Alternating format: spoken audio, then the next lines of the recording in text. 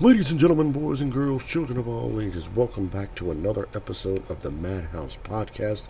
I am your host, Mad Max, and today's episode we are going to be covering Star Wars Episode 5, The Empire Strikes Back, or The Empire Strikes Back, basically. Basically, it's part 2 of the original Star Wars saga, and this movie came out in 1980, and it was the first film, I believe, that was not directed by George Lucas. It's actually... It's actually directed by Irvin Kershner. He was brought in to direct the second film because George Lucas was actually going to be working on the entire spectrum of it, and I believe this was the first film that was done in a way. And I think this is probably the only film, rather than the sequel trilogy, that was done without that was not directed by George Lucas. We have all of our colorful characters that have all returned, whether it's Harrison Ford, Mark Hamill, Carrie Fisher, as well as our favorite droids and voiceover actors that have all returned. And basically, this is just the sequel to the 1977 classic, in which our heroes, Luke Skywalker, Princess Leia, and Han Solo are in search of, after the destruction of the Death Star, they go into search for the evil Emperor Palpatine. And I think, to be honest, I think it's the first time we're actually introduced to the character of Emperor Palpatine, as well as the incredible and iconic portrayal of Master Yoda. And it's in this film that we actually get to see a little bit of a this is, even though it's a sequel to Star Wars, we get a little bit more backstory on both Darth Vader and the Jedi and things like that. And with this film, it has the iconic snow planet battle with the AT-ATs and things like that. And then, of course, Luke crashes his X-Fighter and begins training with Master Yoda to master the ways of the lightsaber. But not only that, but to understand and unlock his meaning of the Force. While that's happening on this planet, Mark Hamill, Harrison Ford, why did I say Mark Hamill? Carrie Fisher, Princess Leia, and Han Solo, Harrison Ford, are trying to do the best they can to outrun the Empire, because they know Darth Vader is right on their tracks. And two new characters that are also introduced in this film. We have Billy D. Williams, who plays Lando.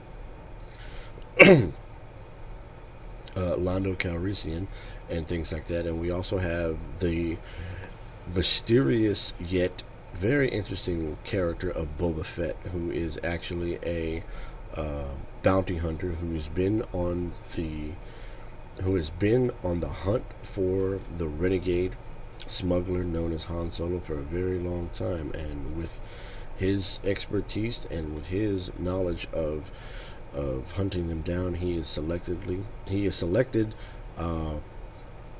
pretty specifically by Darth Vader to go after the Millennium Falcon and things like that. So I think this film goes a little bit deeper into the more of the mythology of the Jedi and the dark side and things like that. You get a little bit more of a background story on Darth Vader, and you get a little bit more of a background story on the man within the suit. A lot of people thought that this was just a half man, half machine, and I think this one we kind of understand more of what made Vader, Darth Vader. It's not until Return of the Jedi that we learn his real identity. And I'm going to save that for Return of the Jedi, so I won't get there. But then again, all you Star Wars fans, you know who I'm talking about.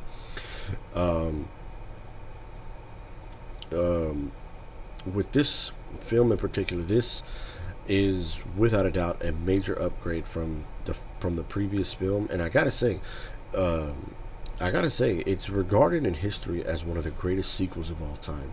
And it really goes to show you that he is out there. And it's out there to show you that the Star Wars legacy was going to go full force. You had no idea. The first Star Wars, in 1977, took everybody by surprise.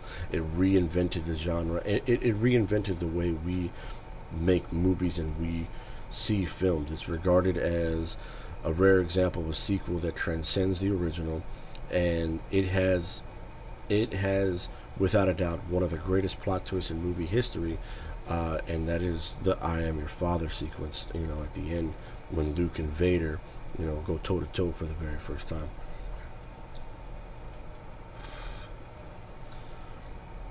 And it was definitely. I would say, I mean, this would have been cool to kind of see on the big screen. I know when they did the first Star Wars, the Force Awakens that came out. When the Force Awakens first came out, I remember they showed the original trilogy and then they showed the prequels, all in one going. It was like a movie marathon, you know what I mean? And I remember thinking, how cool would it have been to see The Empire Strikes back then on the big screen. But seeing it now, now that it's been redone, and now this, this HD and 4K stuff has really kind of upgraded it. I want to say it does kind of stack up a little bit, but at the same time, while the technology and some of the sequences do seem a bit dated, this movie still stands the test of time. It is regarded in a lot of ways. It is one of the only films that is better. One of the only sequels that is better than the previous film. Not too much. There's not a lot of films that do that. I think. I want to say, Star Wars, The Empire Strikes Back, probably was the first film. I don't want to say it was the first film where it was the first sequel that was better than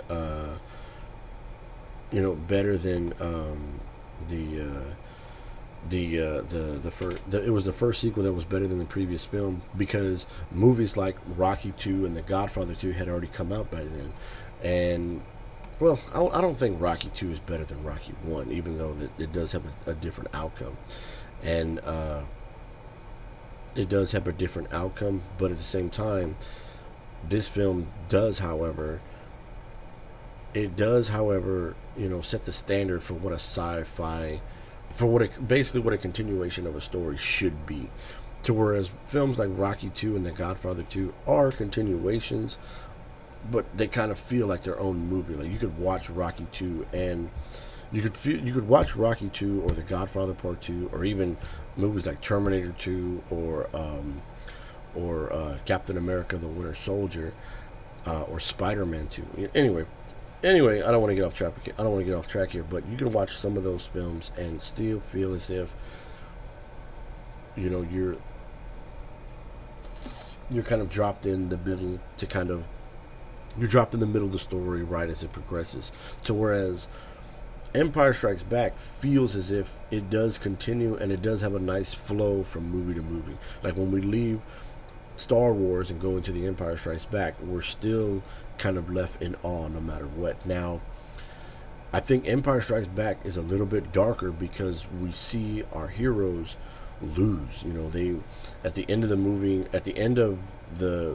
we see Han Solo gets frozen.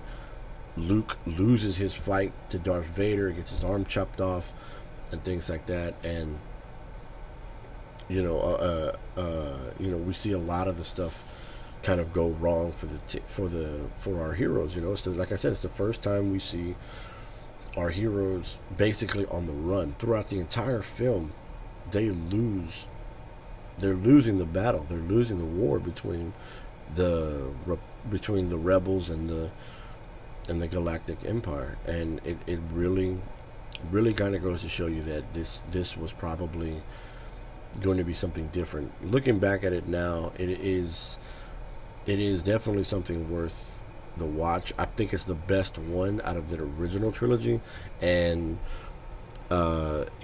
it stands the test of time as being one of the greatest sequels of all time, not to mention one of the greatest movies of all time. A spectacular performance from, I will say that Mark Hamill gives a better performance in this film than he does in the previous film. Harrison Ford, Carrie Fisher, same thing. I love the performance from Billy D. Williams. Darth Vader gets a proper somewhat of a backstory here. It's much more explained in Return of the Jedi, and we'll get there. The new characters look cool, like Boba Fett, you know, Lando, and things like that. And everything was bigger and better for the sequel, which in a lot of ways that's how sequels should be, bigger and better. You know, they should still carry the same continuity, the same entertainment value that we have from the previous film. However, they should always show you something new and something exciting, something different. The awe and wonder that you have watching the first film, you should still feel that way when you get to the second film. Sometimes sequels tend to go off rails, so to speak, you know, but then it's usually when we get to like 3 or 4, and once you've run it into the ground by then, that it kind of becomes a little bit of a lost cause and things like that. But Empire Strikes Back definitely stands the test of time as being one of the best sequels of all time. But anyways, guys, that's going to go ahead and wrap it up for today's episode. Be on the lookout for more of the Star Wars series, as well as the Star Wars Bad Batch episode. I know episode 5 came out the other day, so be on the lookout for that episode, as well as Return of the Jedi. And, of course, I believe sometime this week we are going to be going into the prequel trilogy, you know, Phantom Menace, Attack of the Clones, and Revenge of the Sith. So that should be fun, and I put that in quotations, fun, to kind of go back and watch those. But anyways, guys, if you like the episode, make sure you hit that like and subscribe button. Make sure you follow the podcast, whether on whatever platform you're listening to and things like that. Make sure you follow the podcast on all social media outlets, the Madhouse 21, Twitter, Instagram. Let me know what you guys think about let me know what you guys think about the Star Wars series. If you're not a fan of it, and if you prefer Star Trek, or if you prefer Lord of the Rings, or if you're a big Star Wars fan, where does Empire Strike Back rank in your films and things like that? Whatever the case may be, let me know. And as always, guys, be sure to embrace your inner madness.